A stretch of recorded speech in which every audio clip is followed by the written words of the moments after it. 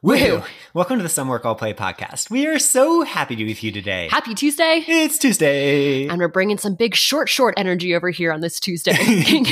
Usually, I don't know exactly what you're talking about. Today, I very much do, looking down at not very much being left to the imagination. Yeah, it's an interesting combination. These are soccer shorts, and they're kind of like Courtney DeWalter style, but I've rolled them like 14 times so that my butt cheeks can see the light of day, and it's great.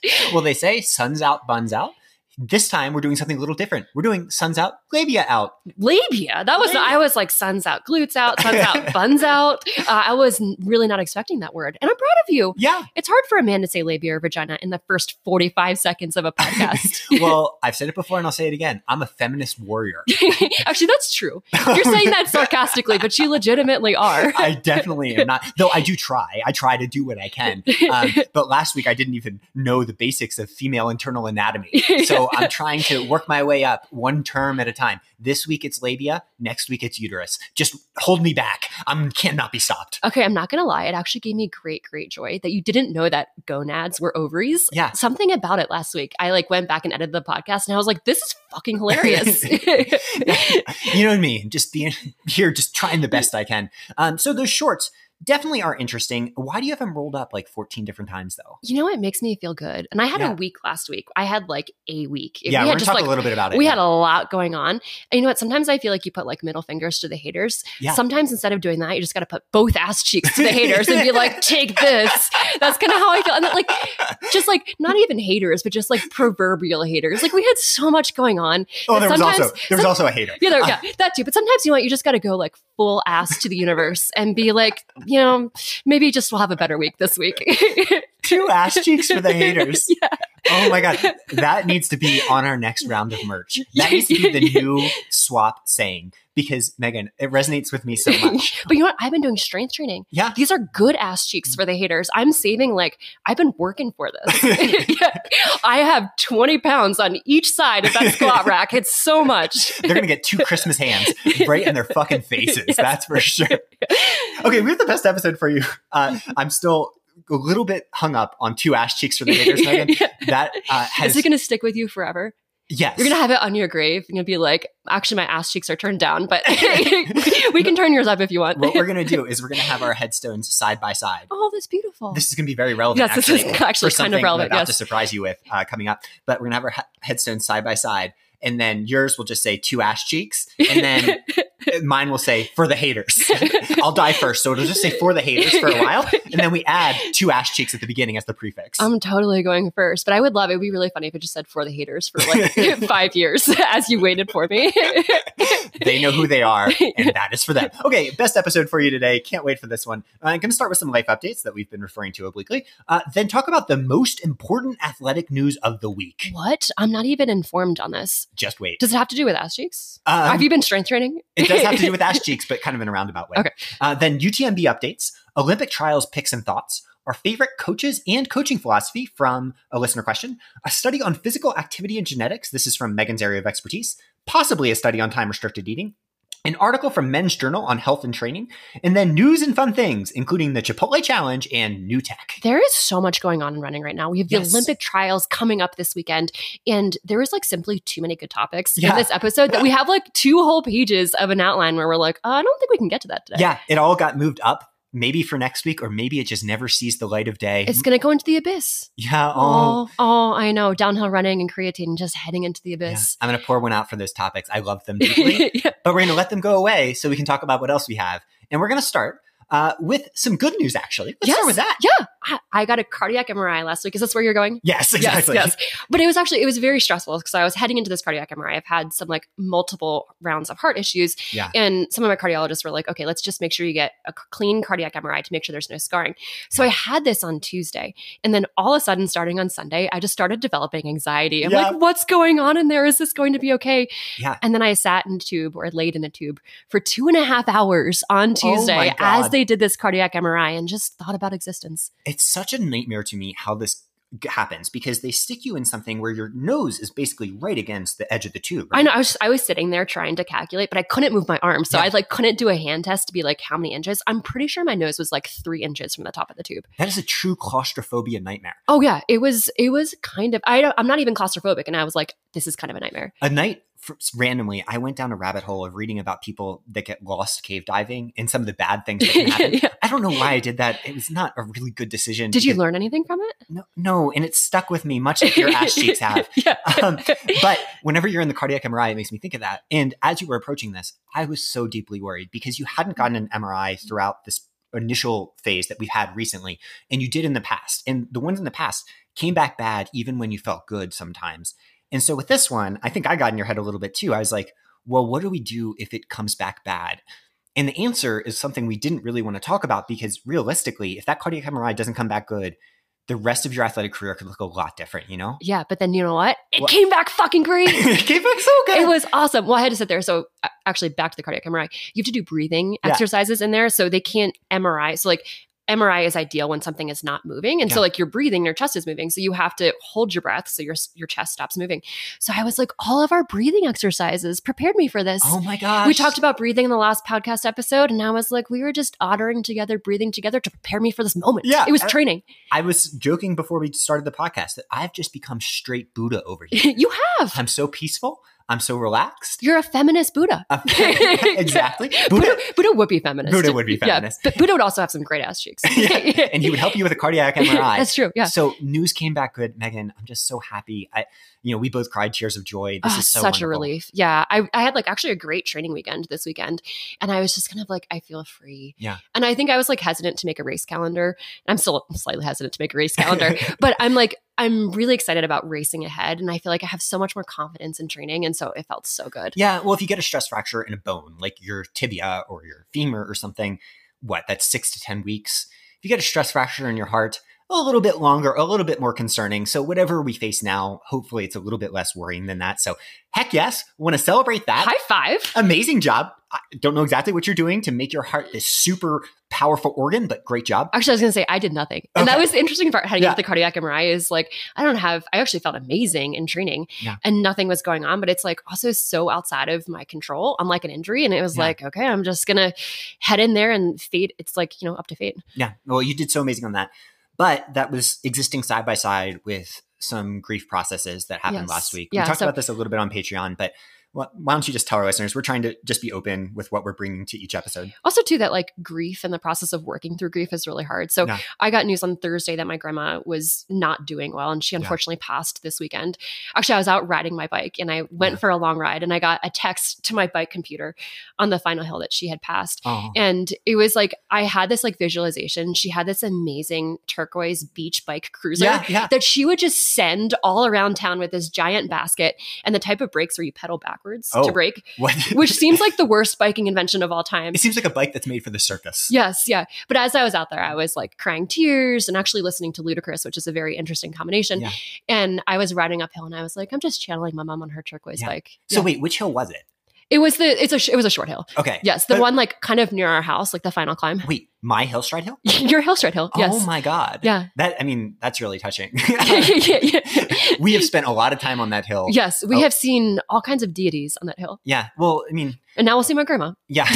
Every single time. We'll be thanking my mom. Yeah. I feel like she would want nothing else. She was an amazing person. Such a great support system to you too. Yeah. She also loved you. So I remember she had dementia in her final days, which was hard. And I think almost like part of this grief process for me is I don't think I ever fully grieved her dementia and kind of like her loss of awareness. But at one time when she was like semi-coherent, we were slightly worried about her. She told the whole family that she wanted to marry you. And I was like, this is the best sign of coherence, you guys.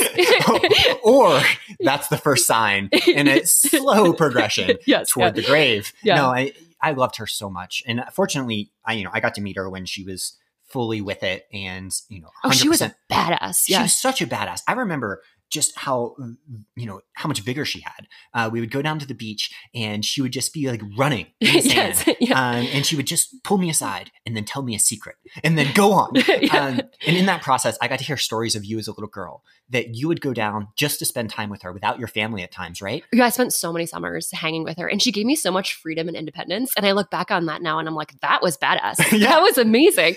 You would just go sailing. Yeah. They had a little like sunfish sailboat and I I never had like any formal You don't sailing even know training. how to tie a knot. I know. I did know how to tie a knot. Oh, you did back in the day. You've forgotten since. I have regressed. Yes. Surgery made me forget how to tie all knots. But anyway, so I just like taught myself how to sail, and I would be gone for hours, and she would be out driving her car looking for my boat in like the bay, being like, where is Megan? It's such a good lesson though for like mentorship, parenting, all that. It's just to let people express themselves in their own way, in a free way. And that's what she did. And I feel like she was almost like years like ahead of her time in terms of doing that. And she was so loving and amazing. But it was an interesting reflection for me this weekend because, you know, I was going through all of these different emotions. I actually had this moment in the bathtub where I was just like crying and eating a sandwich. And the sandwich had hot peppers in it. And then I rubbed my face and my whole face was on fire. Oh no. And it was actually amazing. Yeah. This is my new hot take is we should add like capsaicin or something to our face creams and just really feel existence from like a burning face. Feel all of your emotions, including grief. All at once. But no, I mean, I think like this weekend, I actually like couldn't feel physical pain, which is a really interesting manifestation of grief that I've never felt before. And it was an eye opener to me as a coach that like when athletes deal with grief, there's just so much like so many different emotions and things involved with that. But then it's also like how it interacts with training. And it's hard to predict and it's different for everyone. And I think it gave me compassion for athletes that have dealt with grief and have dealt with, you know, loss and everything in between. Definitely. It's so hard. And Mom, wherever you are, we love you so much. Oh, do you know where she is right now? Where is she? Oh, she's crushing her turquoise. She's sending a Strava segment on her turquoise cruiser being like, maybe I shouldn't pedal backwards to brake. This seems a little dangerous. She's definitely listening to the podcast too. Oh, for sure. Yeah. So do you have any feelings? I mean, I think the dementia part of this is especially hard because, you know, you had this inexorably close relationship with her that had to change by necessity as the way she thought about the world changed. Does that change how you're feeling right now at all? Like, where are you at the moment? Well, I think it just makes me reflect on like what matters in life, which is, and it's like, you know, as this has happened, I'm like David and Leo and my parents and my siblings. And it just makes me lean extra hard into family. And so, also, you know, dementia does run in my family. And you're going to be like the kindest partner when I have dementia someday.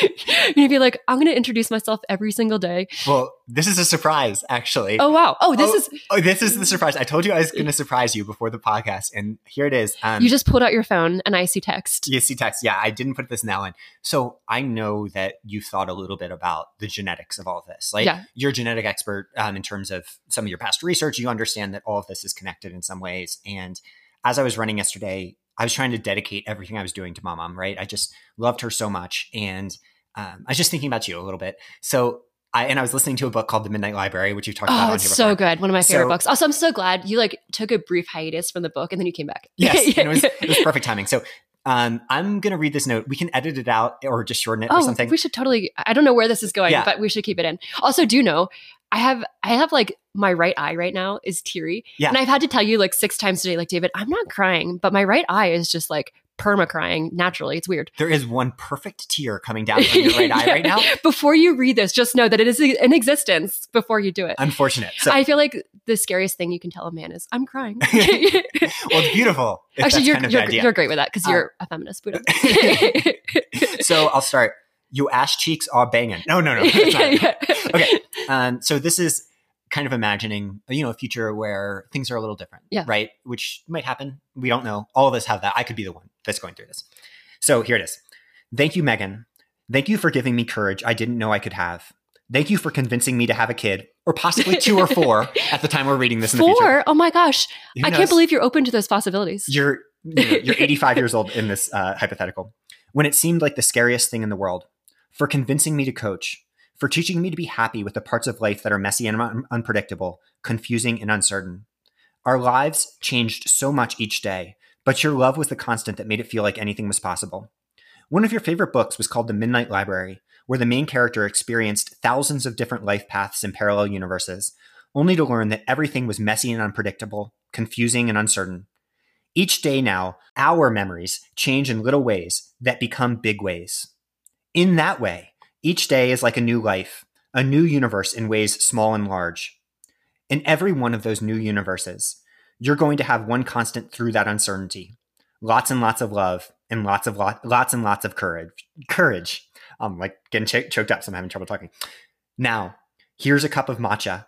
Let me play a podcast for you that I think you'll really like. Oh my God. David, now I have like tears streaming down my left eye and my right eye. They're like in full unison. Play through the tears, Megan. But the idea just That's being beautiful. that, that book is so much about memory Mm-hmm. and the way our understandings of existence change. And, everything changes, right? Like sometimes it is something like dementia where literally your faculties change, but even independent of that, circumstances do. We're not the same people we were when we met.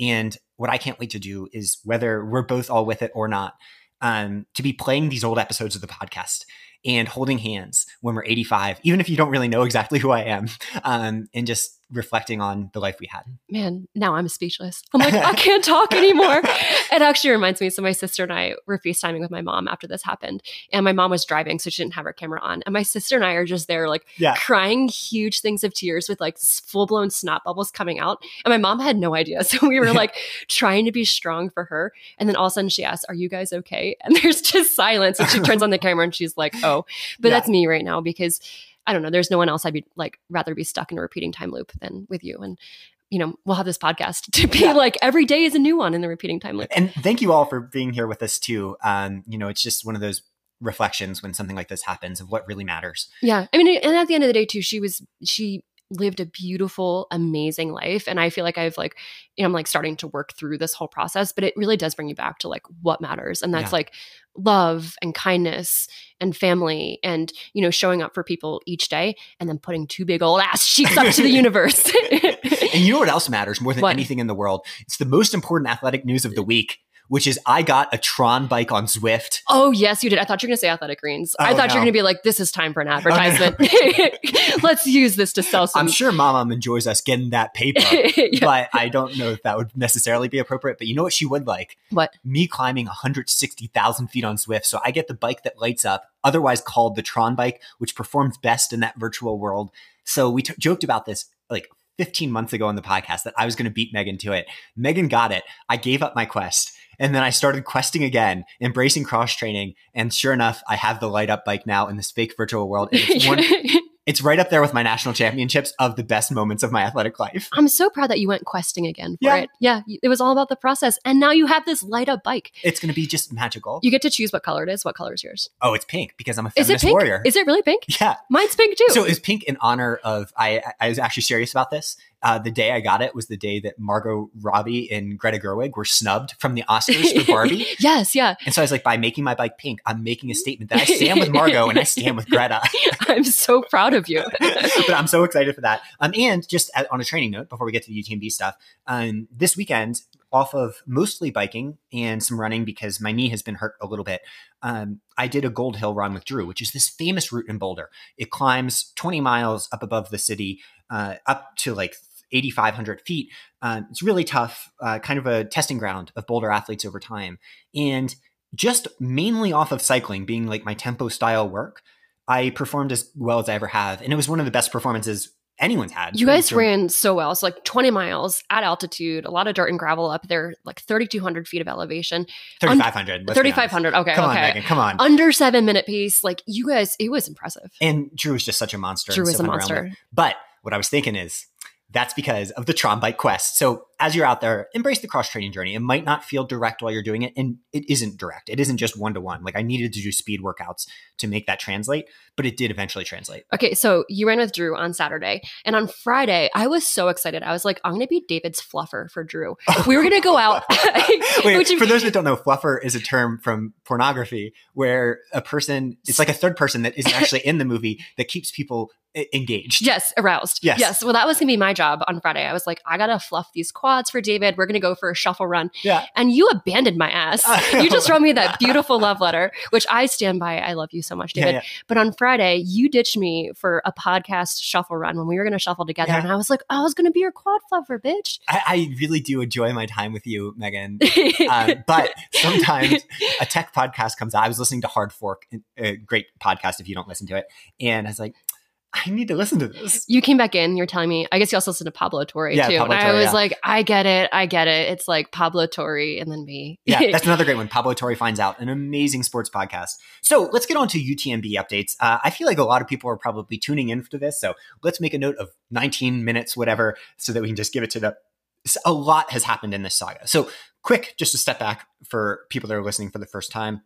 UTMB is the big umbrella organization that controls tons of the biggest trail races in the world. They're expanding rapidly. And in that expansion process, have started to run into more and more issues, whether it's with race permitting, where they put races, and then athlete support and things like that. And so that's all come to even more of a head since the more recent update we had where Killian Jornet and Zach Miller were essentially teasing a boycott.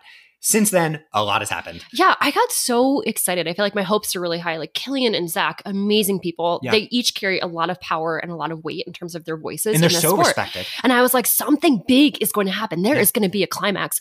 And fart noise. That's exactly that's exactly what happened. Before we get to it, but also we can uplift fart noises. Yeah, that you can fart noise and climax. We can uplift all bodily functions, which happens sometimes. Brings us back to ass cheeks. Yes, yeah. But I think before we start here, I think it's important to say we really just want what's best for the sport and what's best for the individuals in the sport. That includes UTMB. So as we talk about this is some of our initial feelings. We honestly don't have a ton of inside info, though we do have a lot of off the record conversations with different people involved on both sides of the topic. And so let's start with some context here that I think is kind of relevant. Overall, UTMB seems a little bit unaware of how they've been perceived in North America. It's not a question of malice. A lot of it is rooted in ignorance in the fact that they're just over there in Europe, kind of oblivious initially to what all the hubbub was about. Well, I think they are more aware because I recently saw a job posting for it was like a marketing, like head of marketing for UTMB, a PR. And under one of the job descriptions, it was like, make this a family organization. And I'm like, damn, they have their job cut out for them. Yeah. That is a big PR job. Yes, yeah. I feel like that needs to be a movie, kind of like The Devil Wears Prada or something. Yeah. The person that does that job needs to be Emily in Paris. Emily in Paris season 5. She'd be amazing at that job, actually. God. She'd be, that's who they need. Emily in Paris. Yeah, she would UTMB be like, PR. She'd be direct. She'd be hilarious. She would tell them exactly what to do. And she runs in that show. That's true, actually. Holy shit, we just came up with a brilliant plan. Okay, so that's one piece of context. And then the other piece of context is about the financial setup of the sport.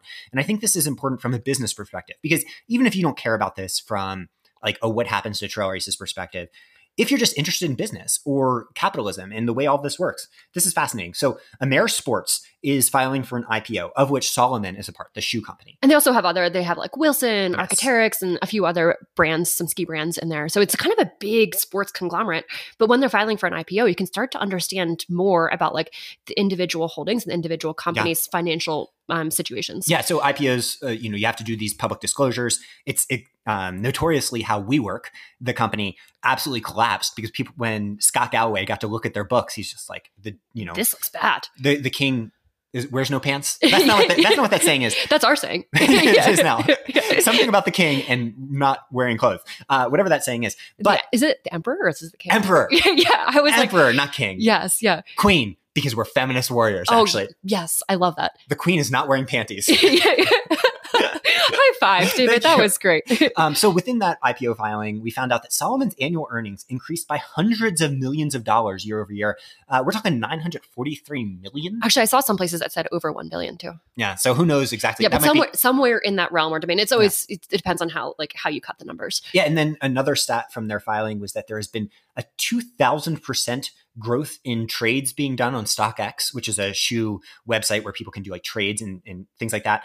So it just points out that the money involved here, if this is a look into what we're seeing at people that market trail running well, is kind of insane. We're not talking about a grassroots sports anymore. We're talking about a massive financial pie. And when you have that, people are going to come in and try to take as much of it as they can. It's capitalism. It's just life. Yes. It's markets. It's not necessarily a bad thing. We're not against that necessarily, but it points out where there needs to be checks and balances and why these types of athlete pushes are so important, because this type of growth, unrestrained and allowed to consolidate, is always going to be bad for the consumer eventually. It just might take a little bit of time. And how does that make you feel as a trail runner? Because for me as a trail runner, one, I love pie. So I'm like, pie, lots of pie. But I mean, I feel like our sport is growing and changing and evolving so much. Does it make you feel sad to see? I'm just curious. I have very mixed emotions about this. How do you fall? Oh, I love it, because I think this is just a microcosm of people finding the sport and finding what's so great about it, and bigger participation numbers and everything growing, and there's so many opportunities growing alongside with that. Yeah. You know what's cool? $1 million. The old Justin Timberlake in Social Network. Don't think about $1 million. What about a billion? That's the idea here. And these numbers are only going to grow because the magic of trail running is so immediately obvious to everyone who picks it up. And the community of it is so interesting and fun to follow, not just in the sense of like, how am I participating, but in the same way the NFL is. And all of these things are interacting to mean that we're sitting on this massive reservoir of like a resource, let's say. And like, let's say that there's a ton of oil under our backyard. Eventually, someone's going to come tap that oil. It's just a question of how it happens. Can it be environmentally friendly? What can we do to provide checks and balances within that understanding that this is the new normal and we can't really do anything about it, even if we wanted to? Well, as soon as you did the oil analogy, my brain was like, oh, this scares me a little bit. But actually, I feel like you're so well versed to talk on this because of your background in sport, but also because of your law background and how you understand. We're going to get into Zach and Killian and the Pro Trail Runners Association ahead. And I feel like because of your law background, you're so well versed to like talk in this. But I was out running this weekend and you were texting with Sasha and Drew. And I was like running up and down this hill, like trying to get in some like eccentric muscle contractions.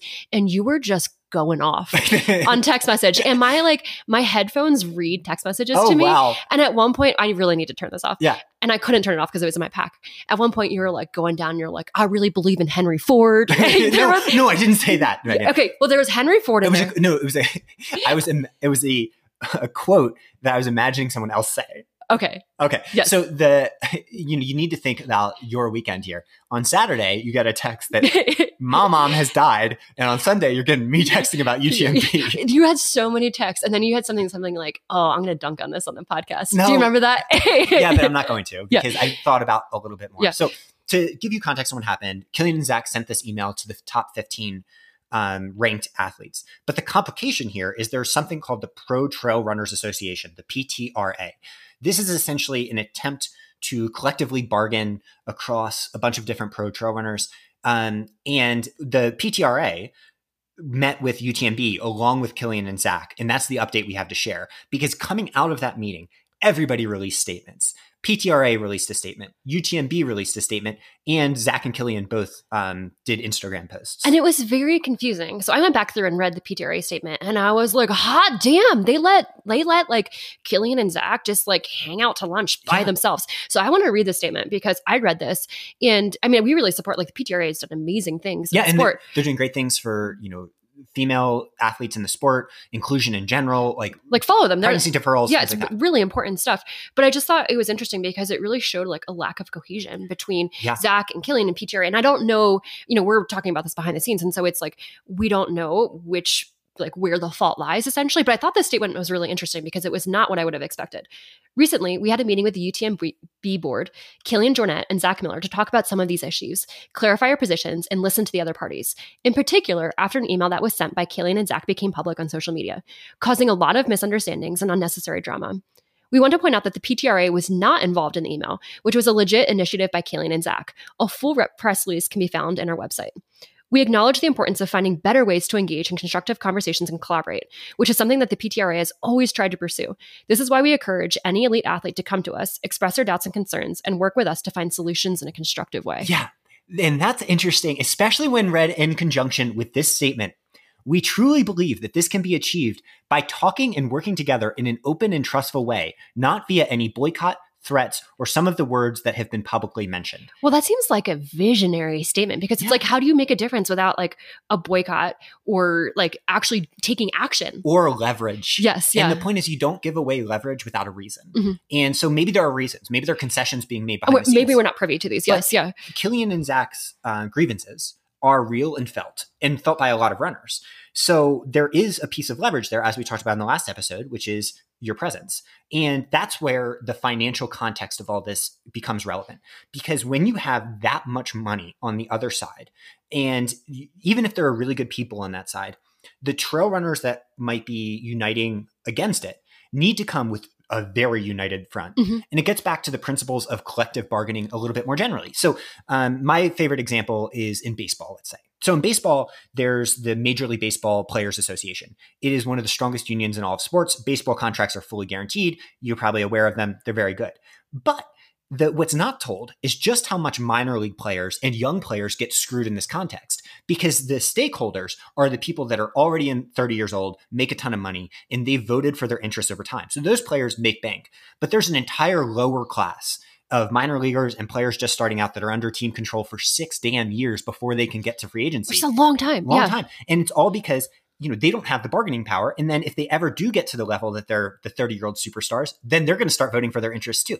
So how that is relevant here is that in trail running, we have some major leaguers. Let's say Killian and Zach are 2 of them. There aren't very many. They're Hall of Famers, yes. And there aren't very many of them. There's a couple dozen, let's say, or a few dozen.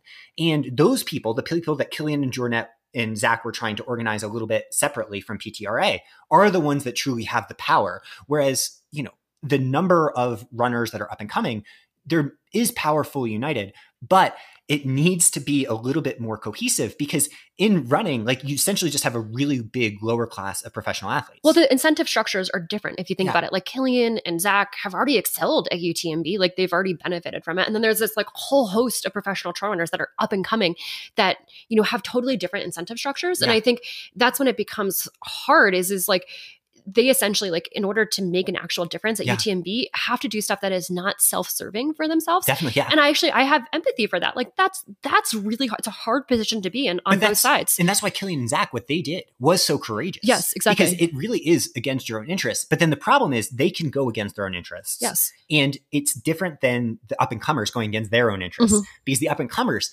need the opportunity to break through. They might be giving away their entire career for that. So I understand why the PTRA was a little bit maybe upset in some ways with the way it was presented. Especially if Zach and Killian didn't give them advance warning. We don't know what the communication structure was between Zach and Killian and the PTRA ahead of time.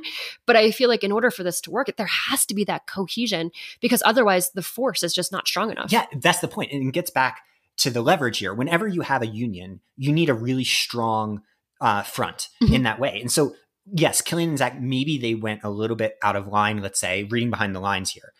But once they did, you're given the best bargaining chip imaginable by this courageous action. And, you think about the United Auto Workers this summer and how they did these coordinated strikes to just make it clear that they could, really make this industry difficult to operate. Similarly, Killian and Zach are just essentially doing a little coordinated strike, and it's enough to cause some blowback. And it really started to ignite it. And this combination of statements seems to indicate that we might be at a place where, honestly, UTMB is on really good footing now. And UTMB took the power back, unfortunately. I want to read this statement. Yeah, this statement is wild. So this is what the UTMB statement came out. And it's damn, they actually did a good job. I hand it to them in terms of re-exerting power. And it hurts my heart to say that. But if you are a business CEO, it's fuck, this was good. So Emily and Chamonix. I was going to say, Emily in Paris absolutely nailed this shit. It says, the PTRA wishes to clarify, contrary to what appeared in the press, that it was in no way involved in the initiative of Killian Jornet and Zach Miller. So they're discrediting the PTRA, and in context also too, discrediting Zach and Killian for all of them not being united. And I just think by them being able to say that, it kind of just pokes holes in the opposition. Yeah. And so basically, let's give a summary here. I think we're at a point now, from what we're seeing and what we're hearing a little bit, that any type of united front approach to UTMB is probably not going to happen. That there was pushback behind the scenes. There must have been about what Killian and Zach did, because people understand that their lives are all in the sport. And honestly, UTMB is trying, it seems, even though they're facing these financial pressures that might incentivize sometimes actions that don't seem good from our perspective. But maybe they don't even understand our perspective coming from North America. Well, what I was going to say too is I think a lot of what they were doing before could be considered ignorance. And I think it's hard because it's the company culture, I think, is set in a way that's not super helpful. And then they have this ignorance, but it also takes a long time for forces to shift within a company. And I think they are trying to shift. But I think it's going to take time. Yeah. And so Zach Miller had a great post as well. The next step is to take action. Killian and I are not here only for conversation. We are here for change. UTMB has expressed to us that they are working for the good of the trail running community. It is our hope that we can work with them to find a positive way forward. Talking is indeed an action, and I'm grateful for this first step. But in running, we take not one stride, but many. So here's to the next actionable step. Let's help each other finish the race. Yeah. It's a great statement, actually. It is a great statement, actually, yeah. And I think I love Zach, yeah. And I think it just points out that this isn't the first thing, but for now, if you're doing UTMB or anything like that, I'm pretty sure that things are just going to kind of go back to normal, but with more communication. So maybe at the end of the day, that's all PTRA is really looking for, is this communication structure that essentially it's taken into account, much like a local meeting. Let's say in my old life, I would often go into Louisiana and you would have these community meetings. We've seen them on Parks and Rec. They're very much like that, where the counselors or the council people would get up there and just be listening as community members got up and spoke their grievances. Maybe that's what PTR is looking for. It's essentially just a voice, and then to hear them say, we hear you, we were addressing it this way, and then go from there. But I think the time of boycotts and things like that has passed with this opportunity. So whether that's good or bad is up to history to decide and the community to decide. But at least for now, I don't think it's coming from the professional athletes. Yeah. Where do you think we're going to go? Or what do you think is going to happen in terms of like UTMB and athletes racing and support? Like, do you think there's going to be like a gradual acceptance of UTMB and their policies and what they're doing to local races? What do you think is going to happen? Yeah, I think so. Yeah. I think there's a moment here where things might not look like that. And maybe I'm wrong here. But I think with this kind of puncturing of the leverage that existed with Kilian and Zach, it's an indication that on the whole, the professional athletes that might be able to act have decided that, at least individually, it doesn't make sense from a cost-benefit analysis. Yes. Which I think makes sense based on union theory in general, that the union really needs to have a coordinated set of asks. Well, yeah, the union can't just be Kilian and Zach. And also they need to know exactly what they want and ask for it and be willing to incur personal issues with that, or, like personal loss. And I just don't think that applies here necessarily. Well, is that union? I mean, my understanding of unions too, though, and this is different from like the PTRA and trail runners, is that like, if you are part of a union though, you're often fighting for something to gain. Yeah. And I feel like the challenge here is that like trail runners are not really fighting for something to gain individually, yes. Individually, like on an individual level, besides the like gratitude and like the appreciation that we're like taking down this like big ass organization. Yeah. But like personally, like it's a very different situation than I would say a union. Exactly. And I think that might be part of the problem here. Yeah. And is that there's just an offset necessarily between personal incentives that would exist in a union structure versus individual incentives that are going to exist for this specific style of trail running, where it's not necessary. It is kind of major leaguers and minor leaguers, and the minor leaguers are trying to be major leaguers. And the only way to do that right now is kind of through this one gate. Yeah. So after all of that, I'm going to put my optimist hat on. You're going to put an optimist hat on? Yes. Actually, this is the hat that's like tattered and worn and hanging out in our closet because you bring it out a lot. Yeah. It has like arrows sticking out of it from all the times it was wrong. It wasn't the right approach. But I actually think the optimist hat is the right one to wear here. So let's look at it from all three perspectives. The first is Zach and Kilian. I think that their actions did not go for naught. I think that by doing the letter, they essentially created this situation where there was leverage for conversations to happen between the PTRA and UTMB that were going to be fundamentally meaningful. And then PTRA seized upon that leverage. And so it wasn't that they gave up the leverage necessarily. It was just that what they thought they could do is make all of this happen, from financial incentives to local race directors, in like constructive ways, in conversation-based ways, that talking actually could be the answer here. And I think it could be, because UTMB saw this too. And they had a punch in the gut and realized, okay, this is for real. We're hiring a PR team. Emily in Paris is going to help us. So essentially, I think that everything is coming together for a future where the pros get prize money, the start lines are equitable, and local race directors get benefits. And it all started from this groundswell of support from the community, from this letter from Zach and Kilian, and now PTRA stepping up, taking the reins, and hopefully having these conversations that really drive the sport forward. Well, I love your optimist hat. I think it's sexy. I think it's amazing. I love it. I'm slightly more skeptical because I feel like the PTRA is doing amazing things. Zach and Kilian obviously doing amazing things, but they're literally up against the force of capitalism that's coming into a market that has like many billions of dollars, evidenced by what we've seen with Solomon's earnings and things along those lines. And it just seems like a really hard force to push back against. And I don't know. I mean, maybe talking and conversations can do that. Maybe Emily in Paris for UTMB and like thinking about PR will do that. But I think this is not the end of the conversation. I don't think it's the end of the conversation either. But I think that, essentially that old saying, like, if you come at my money, we have a problem. And I think here, UTMB realized that they can come at the money, and that it's, instead of being a problem, what it's going to be is, all right, we need to respond to what happens next. So yes, it's just the start of the conversation. And I think Zach, Killian, and the PTRA are going to take it from here. And it's going to lead to fantastic places. And you know what, Megan? What? I'm going to get you a hat. It's dirty. It has some bullet holes in it. It says some arrows sticking out of it. And it's going to be for an optimist because this is going to go great. And it's going to say fantastic places on top of it. I feel like that could be the name of your novel, is Fantastic Places. It sounds kind of like a mythical world because, I don't know if it exists. I mean, I believe in fantastic places. I just don't know if this is going in fantastic directions.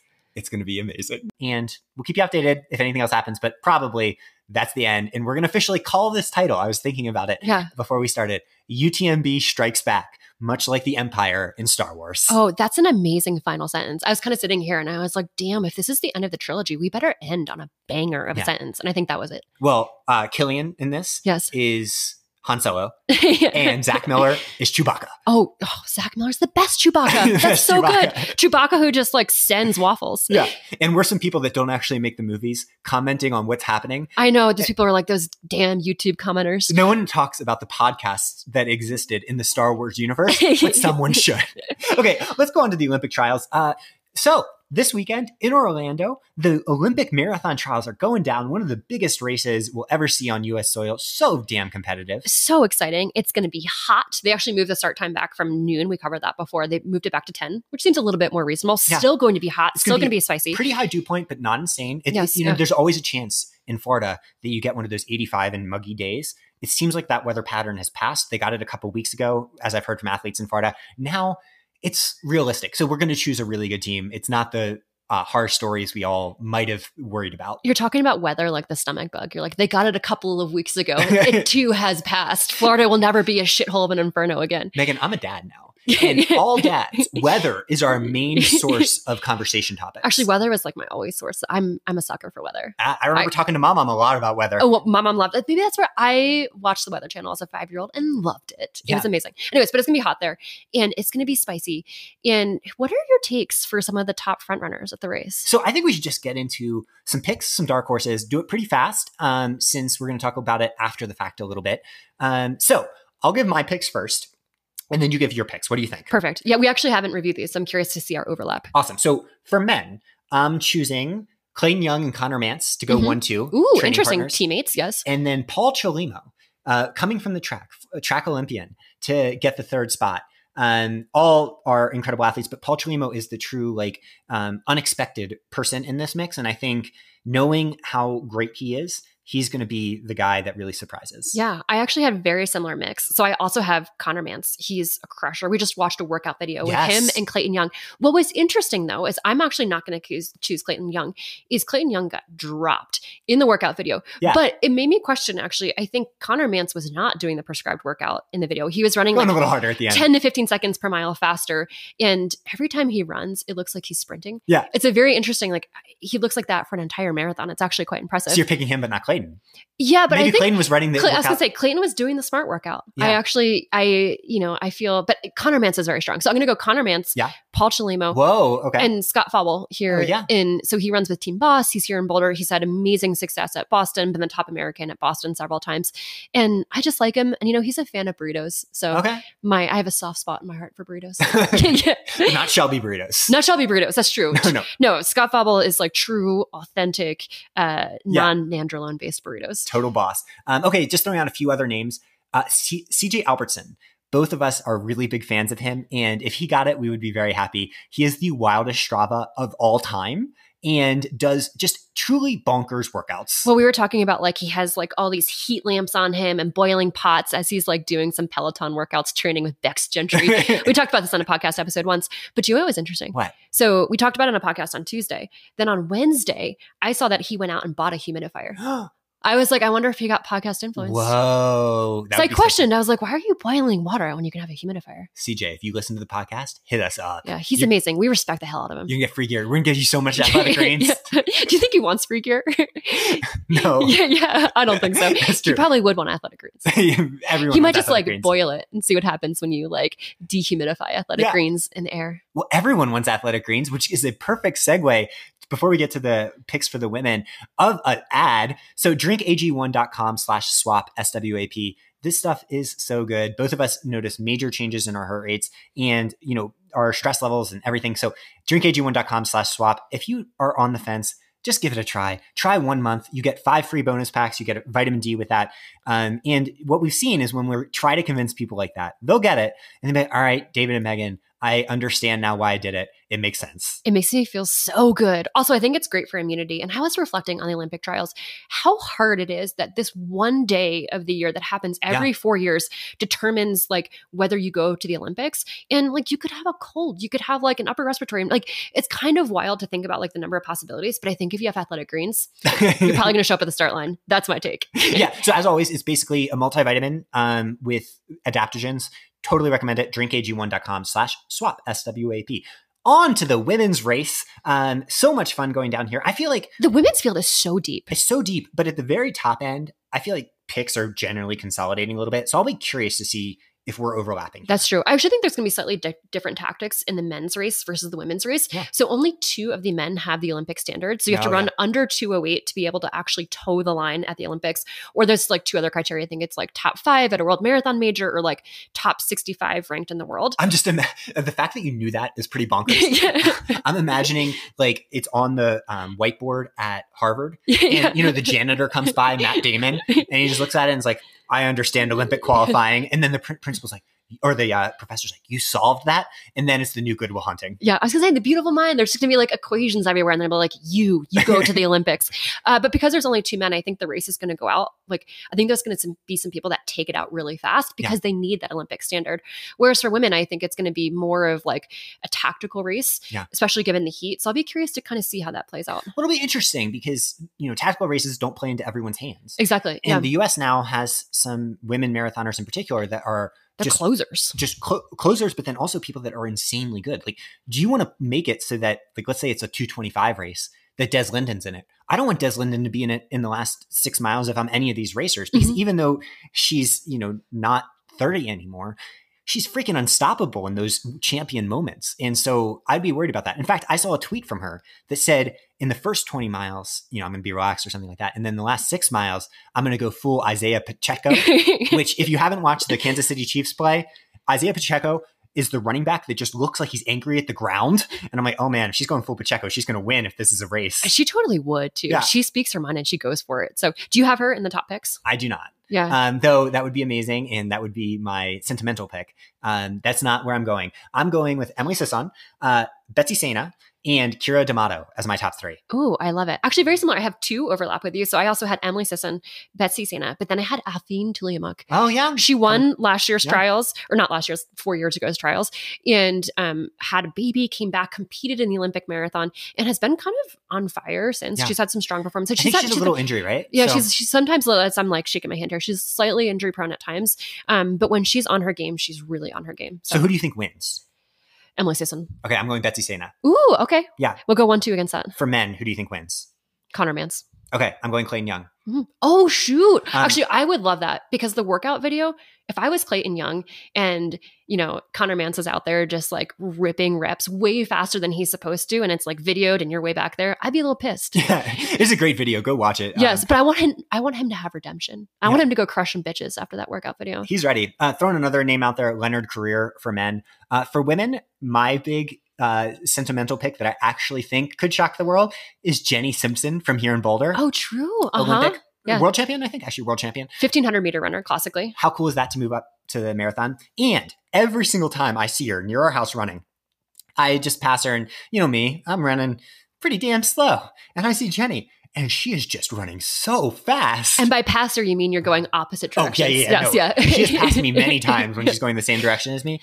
And every time I see her, I'm like, she could be a great marathoner one day because she's running fast all the time. I see her doing a lot of loops on Kara's Loop, which is that it's called Ted's Lasso on Strava, a name I gave it, of course. But that's kind of the marathoner loop. And she does so much of that, which is hilly dirt terrain. So she's very strong. I'm going to pick her. She's going to be my sentimental favorite to shock the world. Do you know who's my dark horse for women? Nell Rojas. Oh. She's also a Boulder-based athlete. She's very strong. She's had a couple of very strong performances at Boston and courses that like are hilly and require strength. And Orlando's not that. Yeah. But I feel like she's just going to show up with like fire on the day. Yeah, she's a beast. She's a beast. I saw her at the track one day and it was just me out there. So I was there to do a track workout. and I finished, and she was there with her coach, nobody else there. And she must have done. So I went and did my cool down. You know me, I really beat around the bush. You really do. You take out the trash between between your workout and your cool down. Yeah. I do so much out there. I come back like 45 minutes later, and she's doing, it must have been like 5K intervals on the track over and over and over again. So yeah, if she's bringing that fire, you never know what could happen with Nell. She's strong. Also, I just love alternate training approaches. And she does a lot of strength training in conjunction with running. And I'm like, be a strong ass woman on that starting line. And I really uplift it. Yeah. Hopefully her knee doesn't get hurt like mine did. Yeah. I'm pretty sure she's well past the re-intro phase of lifting where you do like one squat and you're like, oh, my knee. Well, you got 2 Christmas hams from lifting and I just got one knee that got fucked. You got a knee boil. I'm back to being like, you know what? Less strength for me. In fact, I'm going to do a little segue before we get to the coach's question, because this is relevant on a coaching approach. Olive Alexander Boo, for strength training, he's the coach of the Norwegian triathletes. So Christian Blumenfeld, Gustav Iden. He does an approach where they don't do any strength training, which you would think wouldn't happen at that level of sport, like Olympic champion level, Kona champion. But his theory is that essentially it's just limited stress. And when you have limited stress and you're training that much for endurance training. For context, they're training like 35, 40 hours a week. Yeah. Yes. And so, yes, I don't train that. Maybe I'll get to 10 hours, but still, I'm going to be channeling that energy. Well, it goes to show, I mean, I feel like in coaching, there's just so many different philosophies out there that work. And I feel like that's the cool thing about the human body is it responds to so many different stimuli. But yes, they're training 35 to 40 hours a week. And I imagine that if you added some squats on top of that, it just might tip the scales of recovery. You know what I was going to make my Strava title for my run with Drew at Gold Hill is I was like, oh, I have a really good one. Is that old Lance Armstrong commercial back when we were kids where he was just training in the driving rain. He's like, people want to know what I'm on. What am I on? I'm on my bike 6 hours a day, busting my ass. What are you on? Okay. So I wanted to take that because a lot of people remember that and say, people want to know what I'm on. And I was a bit, I'm on my laptop typing 10 to 12 hours a day, curled up like a shrimp. What are you on? But it's amazing recovery. Yeah, it works for me. Yeah, and you're on athletic greens. But I have shrunk like an inch and a half, so that affects me. Okay, let's get on to the coaching question. Good segue there. So here it is from Patreon. As always, answer tons of questions on Patreon. We are up to 87 bonus episodes. So if you're not signed up there, please go sign up. It's the way to support the podcast. Patreon.com/swap, SWAP. So much Friday fun on there. Yeah. Like we enjoy it. We love interacting with people on there. I feel like it's really, truly become a community. Such a great community and big science posts. We have one on heart rate and the intricacies of heart rate. That is 6,000 words. Very fun. And also there, we give our true opinions that do not sometimes make Trail Runner magazine. There's a lot of spice on there. There's a lot of spice. Yes. Hopefully no one pays $5 to cancel us. Okay, here's the question. Hi, I had a question. Are there other coaches in either ultra, running, or from other sports that you guys look up to? I heard a wild podcast with Olav, the coach we just talked about, and it got me thinking. I'm not a triathlete, but I found somehow thinking about optimizing performance across multiple disciplines helped me understand my own running even better. Where are the places you guys go for inspiration? Or is it just deep in the primary research? I love this. Well, we go deep in the library. We go hard on the library. We go hard in that damn library. But then, gosh, there's so many good coaches. And I feel like you can actually have access. Like there's various YouTube videos that kind of like highlight coaching philosophy. Like you can see coaches coaching athletes through workouts.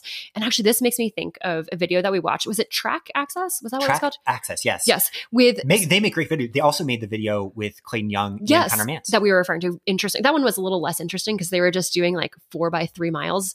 And they showed the whole thing. Yes. It was hypnotic. It was very hypnotic. They were running so fast on roads that were not meant to be running fast on. Yeah. And at one point, Connor Mance almost got plowed by like a semi-truck. It was a little horrifying. But that was like the climax of it. So if Connor Mance hit a semi-truck, it would just fall over. The semi-truck itself would go flipping. Exactly. In fact, I almost had a psychedelic experience watching Connor Mance run, which is in a little bit contrast to the joy I got from the video with Nico Young and Mike Smith that you're referring to. So this is at Northern Arizona where Nico Young, absolute superstar, he just ran a 12:57 5K actually. He ran so fast. And what I love about that 12:57 5K was he had run a really fast mile up at altitude, up at 7,000 feet in Arizona.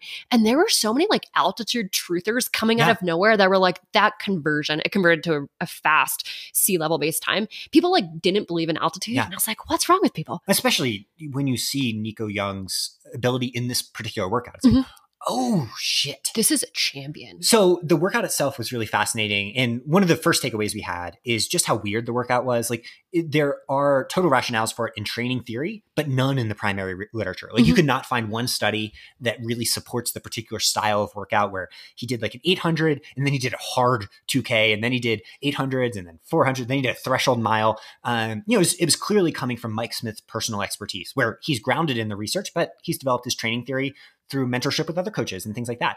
But what was most powerful, I think, was seeing the interactions with Nico. Seeing that coach-athlete relationship in practice was so cool. Mike Smith, I love him. Well, first of all, his training theory holds. He has coached so many champions. So Nico Young is amazing. He coaches Nikki Hiltz. They just set an American record in the 1K indoors. And he just has like this like history of coaching legends in sport. But alongside that, he is like kind and reserved, but he's hilarious. Like the way that he interacts, how would you describe how he interacted with Nico? Like it was like calm, cool, composed, like dripping swag and confidence, but also being like fun and lighthearted at the same time. Excited, I would say. Yeah. Like, it was clear that like he was nervous about this one too, but in a really self-assured type of way. And I think that you could almost see Nico absorbing that a little bit. And it's clear that Mike Smith brings that to his athletes. And so the reason I wanted to mention that at the start is he's just one of the many coaches we look up to, but it's not about primary research. Like maybe a few % of what we do is informed by primary research, but it's much more about how does the physiological facts interact with the psychological realities of what it takes to do this every day and then to perform when it counts. Like, because all of this at the end of the day comes from the brain first, like the ability to show up, the ability to do it, the ability to believe in yourself, the ability to care. And when you're a coach, someone is letting you deep into their souls, which is a gift. Yeah. It's a gift, but it's also you're carrying scary. That weight. Yeah, exactly. So, that old saying that they have that like the 5 people you're around most are the people whose personalities you end up becoming over time. When you're a coach, for the people you're coaching, you're often in that top 5. Usually you're in that top 5 just by the nature of the way, the amount of trust they're putting in you, the amount that their days are scheduled based on what you're doing. So the energy you're bringing, the type of person you are matters as much as your training theory, or at least it should.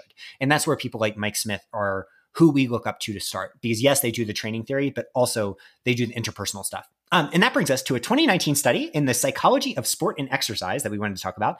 It's called Emotional Games: How Coaches' Emotional Expressions Shape Players' Emotions, Inferences, and Team Performance. And I like how they structured the study. So they did a pilot study first in baseball, and they had coaches retrospectively report the emotions that they expressed during the game. Then they wound up doing a follow-up study, and they're like, hey, we're going to change sports. We're going to go look at soccer. And so in like interacting with coaches that were coaching soccer, they assessed emotions before, during, and after the game of the coaches and the players to understand if there was a relationship between coaches' emotions and players' emotions during the game. And I love this study design. Yeah. So the second study essentially let them confirm the hypothesis from the first study. Exactly. Yeah. The retrospective analysis, it's always a little tricky. Oh yeah. There's tons of bias built into that. And it's really helpful once you have kind of this pilot data to go, okay, like we're going to do a second study and expand off this. So here's the money quote from the article. Coaches' expressions of happiness and anger predicted 1, players' experiences of happiness and anger, 2, players' inferences about the quality of their performance, and 3, objective team performance outcomes. Regarding team performance, results indicated that coaches' expressions of happiness were conducive to team performance, whereas expressions of anger were not. So that makes sense to a certain extent because, generally people aren't really happy when they're losing. So, maybe there's some confounding here that it's just kind of an obvious result. But I think it also points out that athletes, by the nature of the trust relationship, I was going to say they're in a vulnerable power relationship with a coach. And I think athletes often are like empathic people, and they're going to take on some of like the coach's qualities and personalities and how the coach is feeling. And especially on a team, like I feel like too, especially you have a few top players who really like feel and buy into that. It impacts the like perceptions of the other players too. There's some great studies on that too. And, it points out it's not just about the winning and losing. I think coaching is about the character. And how does all of this interact outside of competition? There aren't great studies on that, but if you believe in the mentorship relationship of a coach, of a boss, of a friend, any of that stuff, you have to think about the character of people you're letting into your lives. And so for us, when we're looking at coaches we look to their interpersonal character more than anything else. And the converse is also true, that bad people cannot be good coaches. I don't care what their results ever are. They are not good coaches. They are bad people. So another example of someone we really look up to here is Diljit Taylor. She's a coach at BYU. She's actually coached several championship teams. And I feel like she really cares deeply about like the mental health of her athletes and the well-being of her athletes.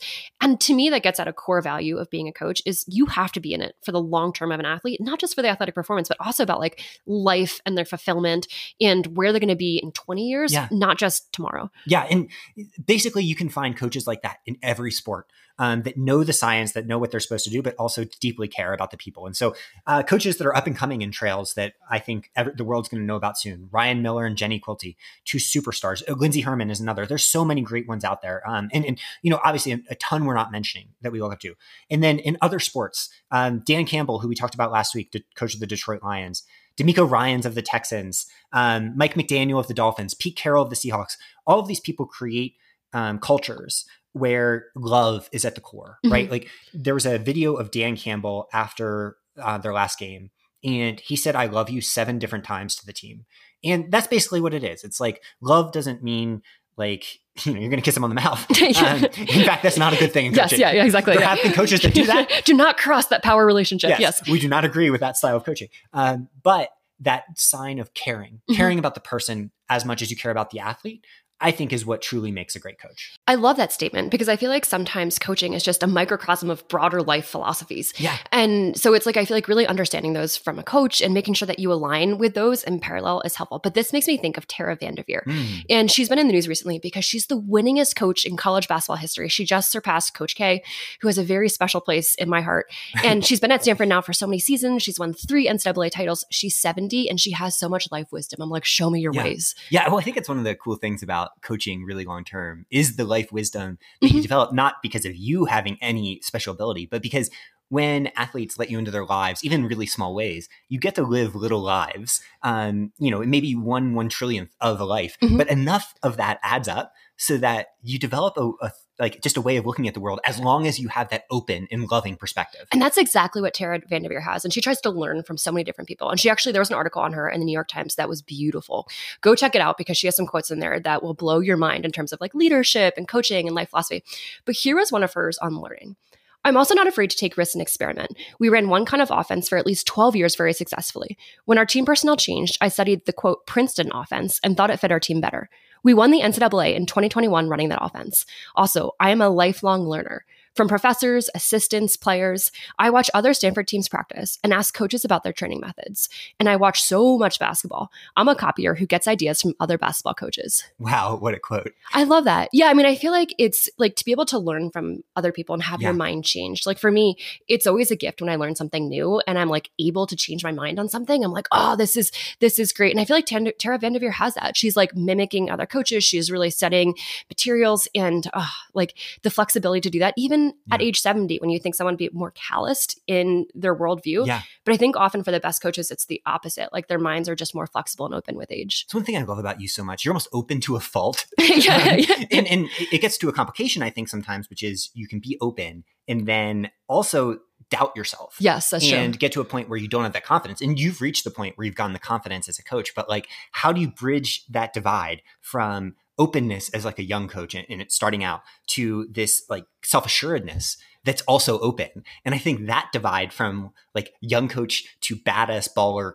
experienced coach is one that's the hardest to bridge sometimes for people that are starting out. It's so hard. And I think it gets down to like anything in training. It's just reps over and over again. And then having some sort of like grounded philosophy that's flexible. Like I think the basic core values of who you are as a coach and a person need to stay solid. That way you're not just like ping ponging all over the place.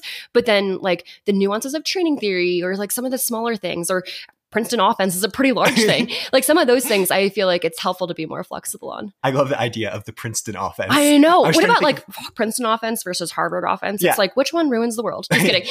There's amazing people. Actually, I feel like 50% of people that come out of Harvard like save the world and cure cancer. And then the other 50%, it's like, do not touch the nuclear codes. Vivek Ramaswamy. I was thinking the Princeton offense, actually any Ivy League offense is just embezzling money from the hedge fund where you're an intern. That's what their offenses are for the most part. Which, to be fair, might win in the NCAA.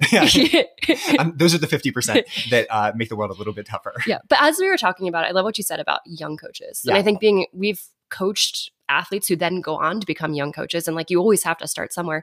This actually makes me think of the final coach that we're going to talk about today, Erin Matson. So Erin Matson was an all-star field hockey player at UNC, like the Michael Jordan of field hockey. She's won several national titles. She holds the record for the most goals scored in the NCAA. Well, if she's fully the Michael Jordan of field hockey, was she suspended for 2 years secretly for gambling? Nope. Yeah. That's the big conspiracy theory about why he went and played baseball, is that David Stern suspended him because he had a gambling problem. Oh, I didn't realize that. I mean, probably not true, but I do really like grasping on to kind of harmless conspiracy theories. Like, Taylor Swift and Travis Kelce, definitely a plant by State Farm to sell insurance. Just like any conspiracy that's just kind of random, I kind of like, not the serious ones. I went down the rabbit hole of like looking at all the images from them from the game. And I was like, I just want to see them hugging, kissing and embracing. It was heartwarming. I'm one of those football fans that only tunes into the Chiefs now, specifically for the times they show Taylor Swift. For the People magazine, review of it. To be serious, I like to joke about the conspiracy, but their relationship is what gives me hope in the world. 2024 is going to bring a lot of stress. A lot of different things are going to happen. Personal tragedy is going to happen. We've already gone through some grief. Political stuff is going to be tough. But the one thing we have is Swift and Kelce. They better stay together. Oh my God. Oh, that would be the ultimate personal tragedy if they broke up. But it brings me back to the swag of Erin Matson. So she was actually the number one, like during her playing career. And I always looked, as I was a player, my number was 33. Yeah. And it kind of symbolized what I felt like as a player, which was like, I just want to be like in the middle of the number field. I don't want to be like number 1 or 0 or number 13. Wait. No, that's not the case, because think about 2 3s. What are they? Actually 4 ash cheeks. That's true. Oh my God. 4 ash streaks for the haters. I should have, I didn't have enough swag in high school or college to think about this. But Erin was number 1. And I feel like there's a level of swag to choose the number like 0, 1, or 13 in sports. And those are always the best players. Yeah. So what happened with Erin? Because I actually don't know this story very well. So her coach, Karen Shelton, I think she spent 42 years at UNC, won 10 national championships.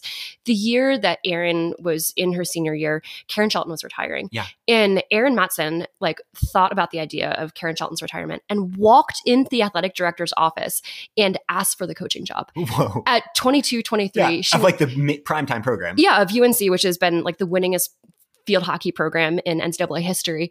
And the AD hadn't even considered her for the job. And she got it. Whoa. And the next year she won an NCAA championship with UNC at the age of 24, the youngest coach ever in the NCAA, the youngest coach to win an NCAA championship. And it's funny because when I saw that story, I was like, oh, like this must have been this like planned pass down from Karen Shelton to Erin Matson. I had no idea that Erin marched into the athletic director's office and asked for the job when she wasn't even being considered. Yeah, it's like you only get what you ask for. Yeah, exactly. And that's my thing about young coaches is I think as a young coach, you have to ask for a lot more and you have to have that swag. You have to wear number 1 and go for it. And I think you can kind of, there's like, you can be true to your core values and principles in that process. But I think like, especially as a young coach, you have to think about that. That's complicated though. And I think that it gets to the hard part with coaching too. And probably some of the negative stories that we don't want to tell. Yes. Yeah. Like the bad character type stuff is that, okay, on one side, to be a good coach, you need this swag and confidence. Like Mike Smith demonstrates that. Erin Matson demonstrates. All the coaches we've talked about demonstrate that. But on the other side, that very easily can become Darth Vader over time. For sure. Yes. Because you essentially have to be that to be successful. So that is the prerequisite. But balancing that with the openness becomes especially hard, especially when you can become like a dictatorial person and you think you're always right. And then eventually you become calcified in these views. And so, it can be like a really tough balancing act. And so it'll be interesting to see where someone like Erin goes from here. It seems like she's, super open. And the fact that she had success that quickly is pretty insane. Yeah. And she's had to combat haters along the way too. Yeah. If you imagine like people are like, why is this? I mean, very much like me, I'm like, oh my gosh, she's this 23-year-old player who probably went out and she did go out with several of her teammates and now she's going to coach them. She was just friends with them a year ago. And the field hockey message boards. Oh yeah. The field hockey message boards are legit. Let's hockey. Let's hockey. It's just a bunch of high schoolers talking shit about things they don't understand. But I loved how she responded to her haters. And this is a quote actually in a publication. There's always going to be people who talk, Mattson said. Quote, the day I was hired, there was this guy on Twitter. She's not even old enough to rent a car right now. It's like, all right, dude, if that's the biggest worry you have, I think we're in a good spot. There is Uber and I will figure it out because I'm resourceful. And then, she went and dunked on them by winning an NCAA championship. Yeah, that's amazing. It's also different than you often see in coaching, where you see this in the NFL right now. So we're in the, they call it Black Monday, the day after the NFL season, where all the coaches get fired. And the coaches that are getting hired now are usually these kind of young guys that themselves sucked at football. And I think that part of the reason, one of the reasons is because they can start their coaching career in their 20s when everybody else is in the pros. The other reason is because being really, really effortlessly good at something is not the best perspective with which to then coach people. It's good to be like good enough to understand, but not good enough to basically you're looking for every advantage as an athlete. So then you can help pass that down. Erin seems to have the best of all worlds. I know. I was a touch skeptical. I'm like, she's 23. Yeah. She was just friends with all these players. Like, she's almost so good. I was like, is she going to be able to translate that into coaching theory? But she did. And I think that's the cool thing about coaching too, is there's all of these kind of like thoughts and philosophies. And then there's coaches who just break those rules. And she doesn't, I think, she doesn't think she's God, right? No. Like, could you imagine God as a coach? Like, all right, all you need to do now is turn water into wine. Just do it. It's easy. Anybody can do it. It's like, no, that's not the way it works for us mortals. But it seems like she, keeps that perspective. Actually, and to end this conversation, I loved this thing you shared with me this week from Ryan Holiday. Ryan Holiday is he translates philosophical texts, primarily Stoic philosophy, into these books that are really fantastic. But he had a great quote about how you're perceived, which I think is really important as you think about coaching, leadership of any type. He's kind of a life coach. I hesitate to sometimes use that word, but he's like a life coach to the masses. And he's also a runner too. And I feel like it's very evident when you read his writing and his work, you're like, there is some marathon training philosophy behind this. I wonder if he's ever listened to SWAP or if he's aware of who we are. Do you think he's aware? Probably not. I think he is. Maybe. I think at some point, I like how you dream. I think at some point he's like been like, oh man, they're really bad at translating Stoic philosophy.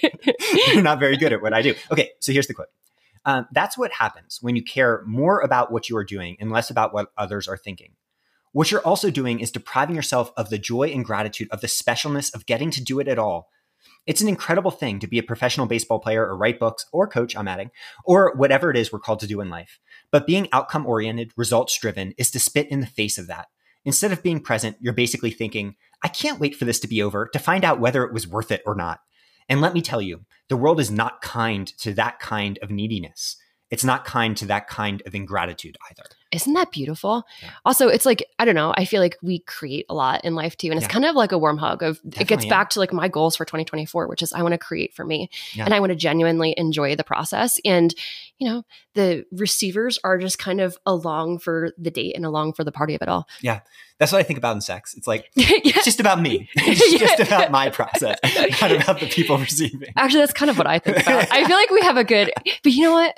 I think that's a good thing. No, I'm just joking. Well, okay. Yeah. We can see what Ryan Holiday thinks. Ryan, if you want to come on and talk about Has he ever talked about that? I follow him a lot. I don't think I've seen it. Okay. Ryan Holiday, where are the eggplant emojis in your book? Where is the Stoic philosophy approach to eggplant emojis? A pleasure. Bet Marcus Aurelius has a lot to say about doggy style. What do you think Marcus Aurelius thinks about sex? Just give me a quote. Oh my God. So Marcus Aurelius primarily, it's like, you're putting me on the spot too much. I know. That's a hard one. And it's like, you don't want to put words into his mouth. He's this ancient philosopher. You don't want to be like. Yeah. So here's my quote. Don't put words in my mouth from Marcus Aurelius, but I'll take other things. Oh my God, David, that was amazing. So proud of myself. All right. Do you want to go on to a study? We didn't get to too much science today. I know, dude. We missed a lot of science. We are well into our episode when we're hitting our first science. Oh my God. And we have news and fun things. Oh man. Do we just skip the physical activity and genetics study or do we do it? Yeah, I think we save it for next week. Okay, it's so good though. It is good. But we have you have your optimism hat on. I have my skeptic hat. I feel like, yeah. Oh man, we also have this article in Men's Journal about health and running. That's okay, let's skip all that stuff and get to Chipotle. Okay. How does that sound? Well, I just looked at you, Megan, and you're really lit right now. We're recording this at 6:18 a.m. and you have one tear just coming down your eye. I know, my right eye. You're thinking about Chipotle? I know. Chipotle makes me cry unit tears. Okay, before we get to Chipotle, a note we got in from a listener on precision, fuel, and hydration. Also, wanted to pass along that I tried some precision hydration gels based on your recommendation, and hot damn. I don't know what that original flavor is, but it's delicious, and the gels worked great during a hill workout the other day. I'm going to be using the shit out of that lifetime discount code. That lifetime discount code is just on Patreon. If you want that, join our Patreon, patreon.com/swap. But if you just want the one-time discount code to try these out, the gels are amazing. The caps are amazing. Basically, it's all great. pfandh.com.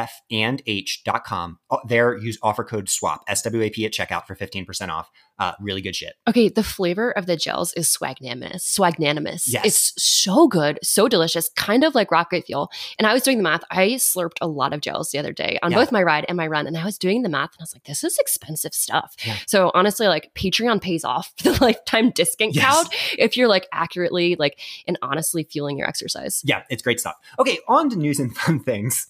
I feel bad that we didn't get to the science, but we have so many fun things. Let's just we do almost. Yeah, I think it's good. It's good to be different sometimes. Yeah, it's good to be different. And people like our UTMB discussions. So, there was some science in there on the Princeton offense. And I talked about philosophy via Marcus Aurelius. Okay, so on to Chipotle. This is really interesting. So on Strava, they have a Chipotle challenge where there are segments in a bunch of major cities, Denver, DC, New York, Chicago, things like that. And whoever does the most attempts on the segments gets, quote, free Chipotle for the whole year. And I was like, that's too good to be true, because I think about how much Chipotle I would consume. I would be in there for breakfast, lunch, dinner, 3 snacks.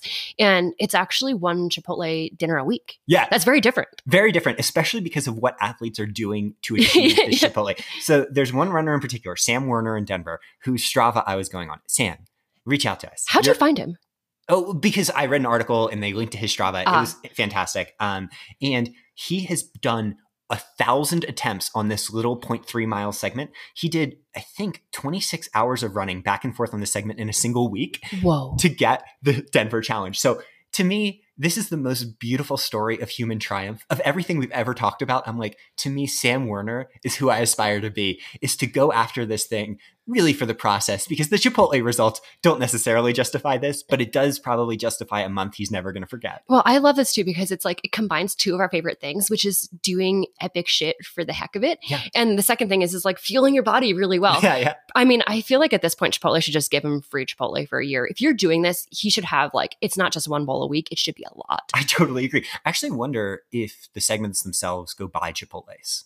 Oh, that would make sense, actually. And similarly, if that is true, I wonder if they go by a series of porta potties. Yeah, afterwards.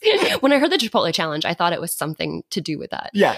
But actually, I do what I think. Yeah. You know how we do like Big's Backyard and a lot of these challenges, and like Lululemon is having a 6-day ultra marathon. There should be food incentives tied to it. Yeah. I feel like we could break world records and like defy like what we think of as possible in terms of human limits when we attach food incentives to things. Yeah. Well, I think every long event implicitly has food incentives, right? Because whenever we're doing long things, as we talk about food doping, you need to fuel a ton. It's the only way to make it possible. We need to make that explicit. Yeah. Because, what is 400 calories an hour other than, a whole pizza every couple hours? So that's what we're trying to do here. But also it's interesting when you think about the return on investment, because in order to do something like the Chipotle challenge, you probably have to consume like many hundreds of dollars worth of food and gels and things like that to sustain the body for this 1 Chipotle dinner a week. It's the circle. The circle of Chipotle. I was like, you're not ending on life there. I was going to say carnitas, but I was like, I want to make sure Megan can vibe with me. I love carnitas. Yeah, but I meant you wouldn't know that. That's true. Yeah, I know. So it'd be hard to guess. Yeah. But you skipped out on Chipotle too, so kind of missed on that one. All right, number 2. This is interesting from the media world, and it's relevant to things like podcasts that you listen to and other situations like that. Both Sports Illustrated and Pitchfork basically folded this past week. Pitchfork was brought under the GQ umbrella. No one really knows what's going to happen there, but Sports Illustrated laid off their employees, and basically all that's left of Sports Illustrated is the brand name itself. And this is like a seismic shift that's continuing within the media space. So like all of these legacy brands, other than the big ones like Washington Post, New York Times, essentially CNN, are just cratering right now. And it's pretty sad. And it's going to really change how we consume news, information, your favorite writing, all of that. Well, yeah. I mean, this comes on the heels of the LA Times like laying off a significant portion of their writers, and Time Magazine and so many other companies. What I think is different though about Sports Illustrated is we just talked on a episode a couple of weeks ago about the fact that they had AI writing some of their articles. And so when you think about the layoffs, like for the LA Times, it's actually sad because they're laying off a significant proportion of like diverse writers and writers that are bringing in different viewpoints. Where Sports Illustrated, they're laying off like Charles, which is like the AI generated image. I mean, but to be serious on it, they're laying off a ton of writers too. And I mean, I think the reason I wanted to bring it up is, we have a lot of listeners to this podcast and really engaged people. And if you like something, support it directly. Not this isn't talking about our Patreon here. I'm talking about like any other writer. So I mentioned on the past, my favorite model for this is Defector, the sports website that charges $100 a year to read it. It's amazing. It's all the ex people that were laid off of Deadspin. But similarly, I think that that's the model that mid-level media is going to move to. So if you have creators you like on, let's say, Patreon, please support them. Not clowning us here. Like, we're fine. Because we have athletic greens. Drink AG1.com/swap. But no, and then, anyone that's doing Substack, subscription fees, these smaller companies, like that's going to be how this world moves, because the ad supported model has cratered. Like, it just doesn't exist anymore, except on podcasts, interestingly. So the ad supported approach does work in the podcast form. So people like Joe Rogan and Andrew Huberman are rolling deep in money, as are some of these, podcasts from legacy media organizations. But the media organizations themselves, unless they're fueled by subscriptions, are going to be dinosaurs shortly. Well, it's always curious to see like what is the rage, and then how that rage then becomes into a dinosaur. And I would argue that dinosaurs are rage too. Dinosaurs are the freaking best. But do you think podcasts are ever going to go like in 20, 30 years, we're going to be sitting here being like, oh, we need to pivot to something? And what do you think that is? Yes, I do think podcasts are going to change, right? Because young people don't really listen to podcasts. Yes, exactly. And, it's going to go the way of Facebook or whatever, where it just becomes, but we'll still be podcasting, because we'll be podcasting with all of our fellow 65-year-olds. Our fellow dinosaurs. Yeah, eventually when we're getting Social Security checks, everyone else that's getting Social Security checks, we're going to sponsor them. And at the bottom, they're going to say Somewhere Called Play Podcast. But it changes. I think you can anticipate. If I could do that, then, I'd be a lot different, like, media mogul than I am. I think it's up to the people out there that are creating to do that. So if you're out there, create the thing that you want to see in the world. So for us, it's podcasts. I'm obsessed with podcasts. That's why we do it. But for you, it might be something different. It might be TikToks or whatever, which is something I haven't quite bridged the gap to yet. And whatever that is, just embrace it, go full steam at it, because if you can get out the head of one of these curves, that's how you become the next legacy media organization. Yeah, I'm a dinosaur that's scared by TikTok. Yes. I'm like, how do you do this? There's a lot going on. But YouTube, I'm actually very curious about. Yeah, we've been into YouTube recently. Yeah, we watch a lot of YouTube. Leo watches YouTube with us sometimes. He's learning all about track access and coaching and things like that. So what are you thinking on YouTube? Some things are stewing? My mouth, for once, is fully sealed. I'm like Marcus Aurelius. Yes.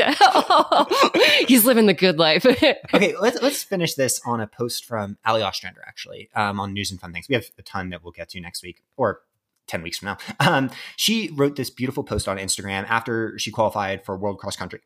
We talked about that last week. And, her story really resonated with people. I commented on her Instagram where she had herself leaning to the finish line to qualify for World Cross Country. Okay, leaning is an understatement. She leaned and then dove and then like did a flip. It was she epic. Called it the lean dive splat. That's perfect. So yes. And my comment was just something like, jokey, and it has gotten my comment over 2,000 likes, which has so like whenever I click on Instagram, I see that. And so I went back to the post before we recorded this. I think it's up to like 275,000 likes right now. Wow. Which is the love she deserves. Yeah. Yes. But the point being, I think her story, like we talked about last week, resonates with people so deeply because it's this open, vulnerable journey. And she continued that this week with a post. Here's an excerpt from it. I summarized some things just so it would be a little bit shorter. I almost didn't start this race. My confidence plummeted in the weeks leading up to the race, mainly due to poor body image. It got to the point where I nearly convinced myself that I wasn't capable of racing before even giving myself a chance. I almost let my limiting beliefs about my body keep me from running in a race, which ultimately qualified me for Team USA. If I hadn't raced, I might still be doubting whether I was capable. In reality, it was only my brain that wasn't capable of comprehending what my body could truly do.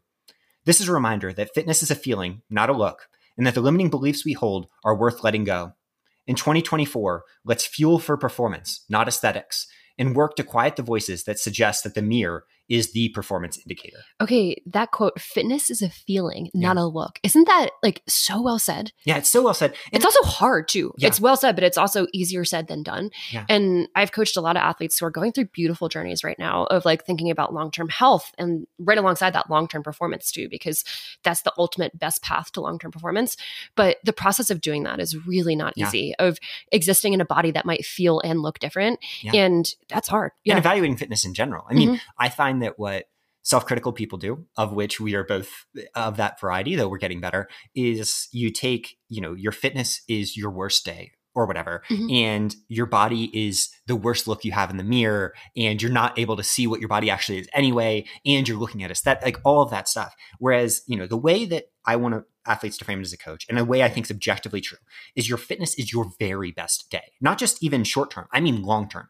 Like you can't fake what your best day ever is. And that's what to grasp onto. It's not just, I needed this race to be good. It's like wherever your peak is what your fitness is. And that's what to grasp onto. Everything else, you can feel shitty. You can feel like you look bad, all of that stuff. Like it's okay. Just keep going the course, stay with the process, and you got this. And I think as you go through that process, it's almost like there's this chatter of thoughts in the brain that is distracting at a lot of times. And sometimes you just have to be like, shut up, bitch, up there to those thoughts. And just to understand that like, it's normal to have those. And we've coached a lot of athletes that have gone through this. And, we've probably gone through this at various times in our life too. And sometimes you just got to be like, it's okay for those thoughts to exist up there. But at the end of the day, it's about like health and performance. I like it. Shut up, bitch. And then you say, but this is how you say it though. You're like, shut up, you bitch. Yeah, you gotta be nice to those thoughts. Here's a love and hug. You tell me shut up, bitch all the time, but then give me a big hug and it makes it okay. Shut up, bitch, and a big bear hug. Yeah. Perfect. All right, on to hot takes and stories. We'll just do one this week. I like this first. Which one? Number 1 or number 2? Megan pointed at something. I was pointing at Oreos, actually. Or number 3? Yeah. I don't know, man. Okay, all right. I'll do number 1. Okay. Strava needs a feature that allows users to mark the locations of porta potties and public restrooms on the map. Other users could confirm that the toilets are still there and unlocked, similar to how people mark speed traps on Waze. That's actually genius. So, Strava should listen up, but it should be Chipotle's and then potties. Very true. I actually think that if you use Strava, like the map function, you can find where toilets are. Oh, I think that they have something similar to this. I'm not sure if it's user generated or what. I think it's probably premium only. Yeah. Yeah, but like if you zoom in, you can see a lot of different cool features on Strava that they don't publicize. I often see a toilet icon, which is helpful. I think there's some water fountain icons, and I believe that at times they have like places that are the most common start areas and stuff. I didn't realize that. On new towns. So. I'm clearly not zooming in enough. Oh, Megan, I zoom in so far. Yeah. So far. So great hot take, but you know what? It's an idea that might already be there. It's pretty cool. It's a sign that's a good hot take. Good hot take. Yes. Okay, on to Listener Corner. As always, thank you all so much. We appreciate you listening to this podcast. If you're not already subscribed, click follow wherever you listen. It's free, doesn't do any harm to you, but it helps us, helps people find it, and give it 5 stars. 5-star ratings are clutch for any podcast you listen to. It really is what drives the ability for the podcast to keep growing. It does help us immensely. Also, thank you for all the hot takes and stories and secrets that we've been getting. It's like, I don't know, it is like a warm hug. Yeah. And it's amazing. And it's kind of sad. Like for me, sometimes when we scroll past our science and we're like, we'll cover this on another week. Yeah. I'm like, okay, whatever. When we scroll past secrets and hot takes, there's a part of my soul that just melts. And so thank you all for sending them in. And we have a lot more on these ahead. That's what Patreon's for, though. That's true. There's a lot of direct interaction there. Okay. I'm going to read the second one because it's shorter. I just had to share this because I thought you and Megan would get a kick out of it. I'm on antibiotics for an ear infection, and the antibiotic-induced diarrhea, oh God, there's a theme going on right now, that apparently is a thing, didn't kick in until I was running downhill after my uphill intervals today. And I was listening to Swap, and you guys were talking about fluids, and I was literally shitting my pants and laughing and crying all at once. Lol. Love you guys. So much love to this listener. Yeah. Shitting your pants happens. Yeah, it does. Fluids happen. Fluids happen. That's a whole chunk of our secrets every week is people talking about their fluids. And don't be ashamed of it. Give them a big old bear hug. I guess the coolest thing about running is that you get so in depth with your physical nature, right? And I mean, a lot of this podcast, like we talk about things like being in your head or whatever. And one of the cool things about running, it kind of takes you out of your head just a little bit. And, you can have these experiences where you have transcendent thoughts, like me thinking about what we're going to be talking about when we're 85 years old, and which is fluids. You're going to be changing my fluids and you're going to be like, girl. I mean, they have adult diapers. I'm experienced with children diapers. I assume adult diapers are just that times 3. I'm pumped. But then also you have these moments that you're just like, having like just this visceral reaction to your body's functions. And so I think like if you're going through something like this, it's one of those moments to really do what this listener did and lull. Yeah, I thought you were going to say stick your ass to the world. It's also a thing to do too. That's a perfect way to end it. You know what we say? What? Two ass cheeks for the haters. We love you all. Woohoo! Huzzah!